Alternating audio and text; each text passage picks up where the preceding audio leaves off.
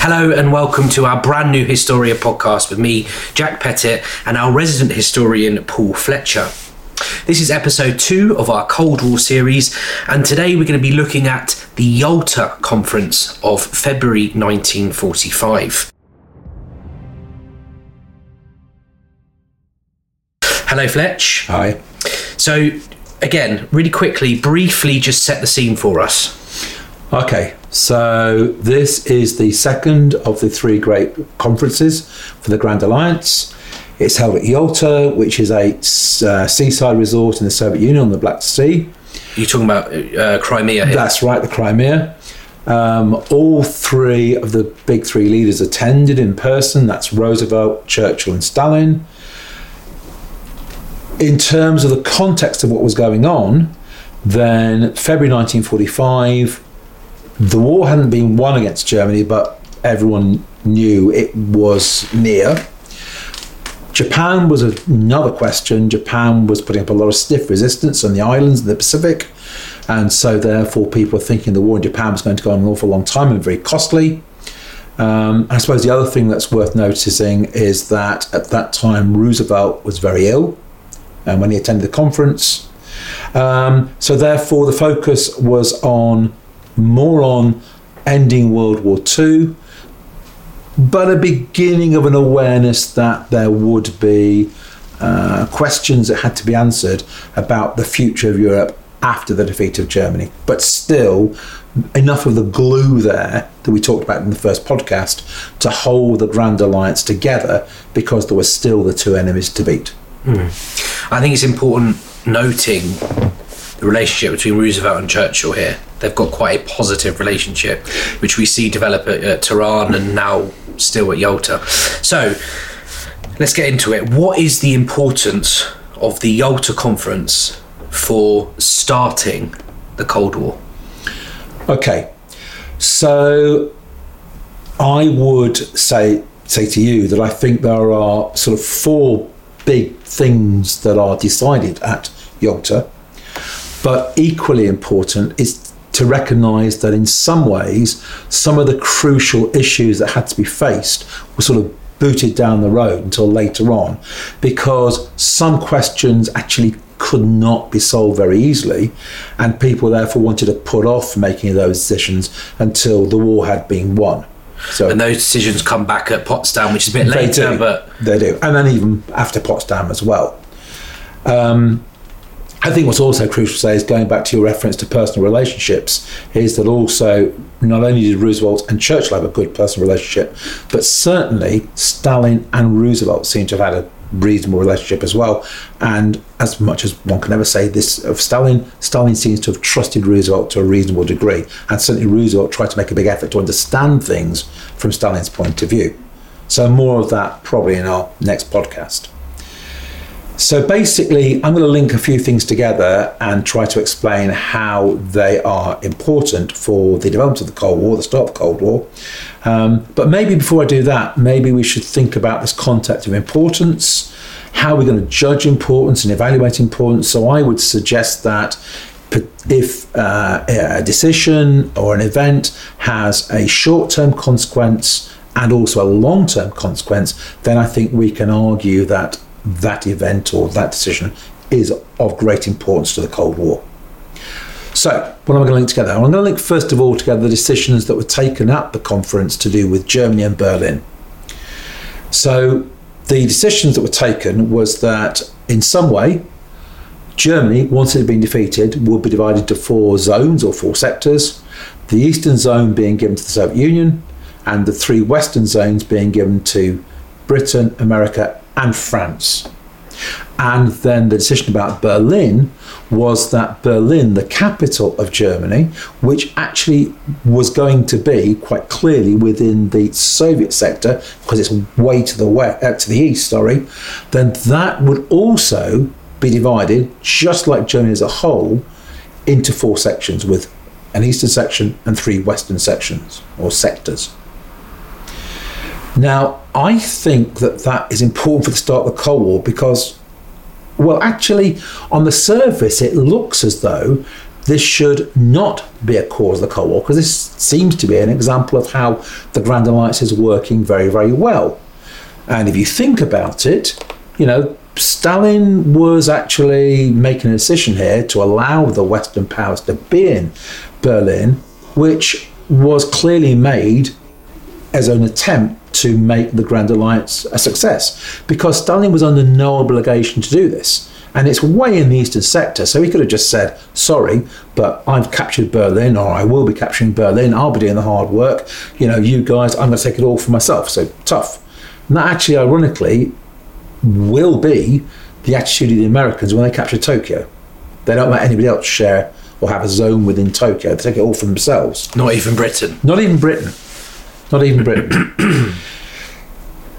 But I would still argue that despite that these two decisions were going to have a short-term and long-term impact and help to both cause and then worsen the Cold War. So in the short term, what they did was that they forced the Allies, the Grand Alliance, to work together, or to continue to work together after World War II. You couldn't make it work, the future of Germany work, in isolation.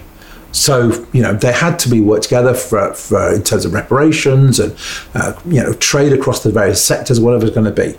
Okay? And likewise within Berlin, you've got to work together. If you're going to have all four powers working within Berlin, the capital of Germany, within a Soviet zone, they've got to work together. The problem was that, of course, post-war, once the glue had been removed, they couldn't work together.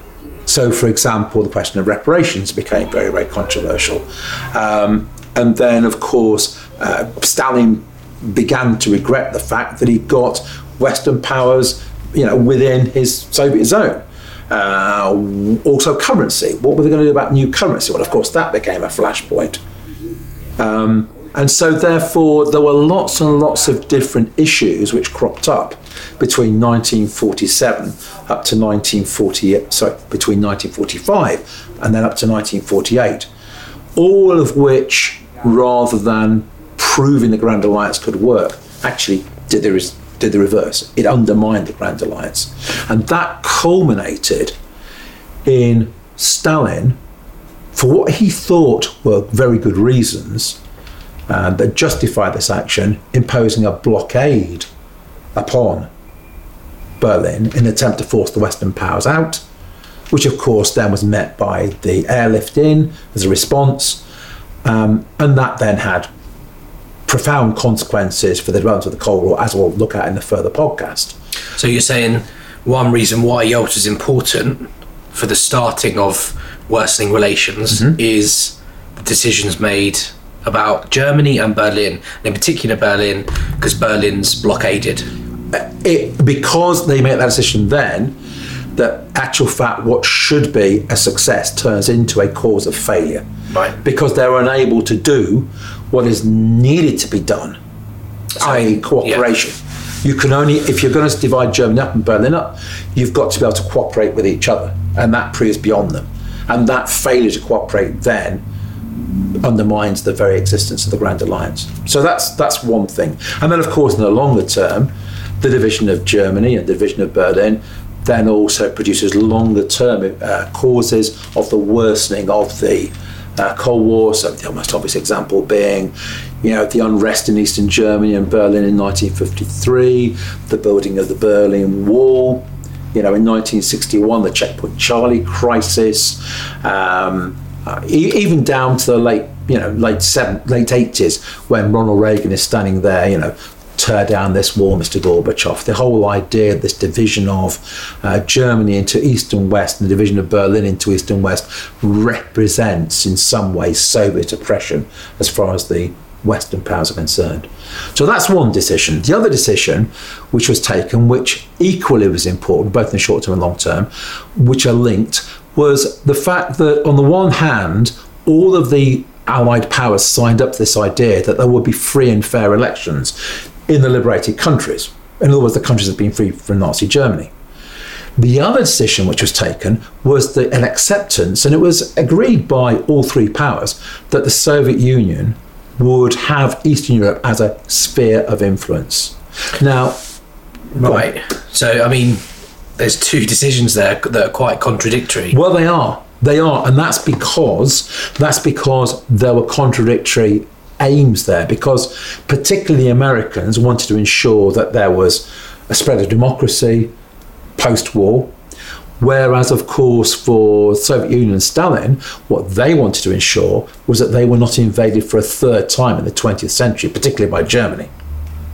Okay. So the contradiction comes when they agree for free elections, okay, which is ultimately anti-communist, and at the same time that Eastern Europe would be a sphere of influence. Well, the problem was going to be was that inevitably, if you had free elections in Eastern Europe, it wouldn't just result in anti-communist governments, but they would produce anti-Russian governments.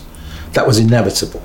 Particularly, I mean, we've got to mention here Poland in particular, because Poland was an especially important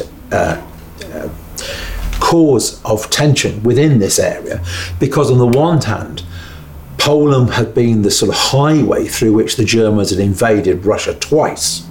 So as far as Stalin was concerned, he had to make sure that Poland was going to be controlled by a friendly, pro-Soviet, pro-Russian government, the Lublin Poles.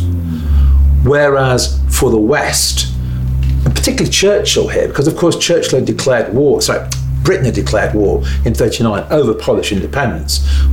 Churchill felt a real sort of emotional connection to this issue. So therefore, for the West, they wanted to see a free, democratically elected Polish government based around the London Poles, okay, and of course, inevitably, those were going to be anti-Russian, which Stalin couldn't allow because of his own security. Yeah, I mean, I think that's understandable, right? Poland's been a route to Russia twice. Yeah. So why wouldn't Stalin want Poland as what we might refer to as a buffer zone? Of course he... Yeah, but that's the problem, you see. From Stalin's point of view, that seems perfectly reasonable. And therefore what he expected was that the Brits and the Americans would understand that, and that elections, if they were held, if they weren't properly democratic elections, well, they wouldn't mind that. But of course, and to be fair to Stalin, he was prepared to allow the West to have its own sphere of influence. For example, in Greece, for example, he agreed that Greece, which had a strong communist party, would be left as part of the Western area. But from Stalin's point of view, this sort of national security, this defensive need seemed quite reasonable, and he thought the West understood that. Of course, from the American point of view, then that seemed to be actually not the case. What they thought Stalin was committing to was what they said on the tin: free and fair elections. Now, we'll never know what would have happened if Roosevelt had stayed alive, because there's a suggestion that Roosevelt got this, understood this, that from Stalin's point of view. The problem is that in April, Roosevelt died and was replaced by Truman. We'll talk more about Truman in the next podcast, but essentially Truman was a lot more sort of straightforward, black and white in his views about the Soviet Union. He was very fiercely anti-communist, and as far as he was concerned, the failure of the Soviet Union to keep its promises to hold free and fair elections inside Eastern Europe was just a sign of the fact that you couldn't trust the Soviet Union, and the Soviet Union was expansionist.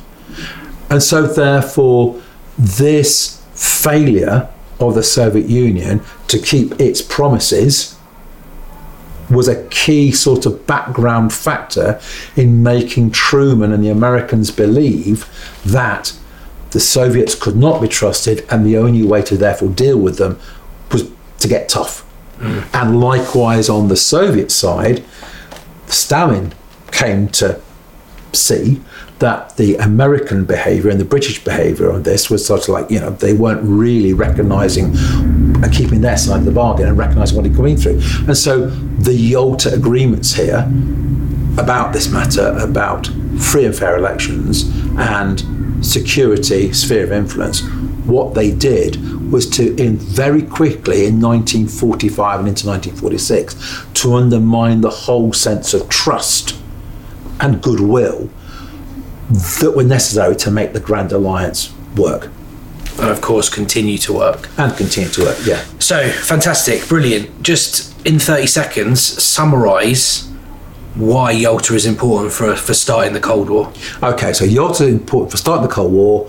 Number one, because Germany and Berlin become ways of undermining the ability, causing issues that makes the Grand Alliance not work, and then beyond that, in the longer term, give issues which will divide the East and West and cause points of tension.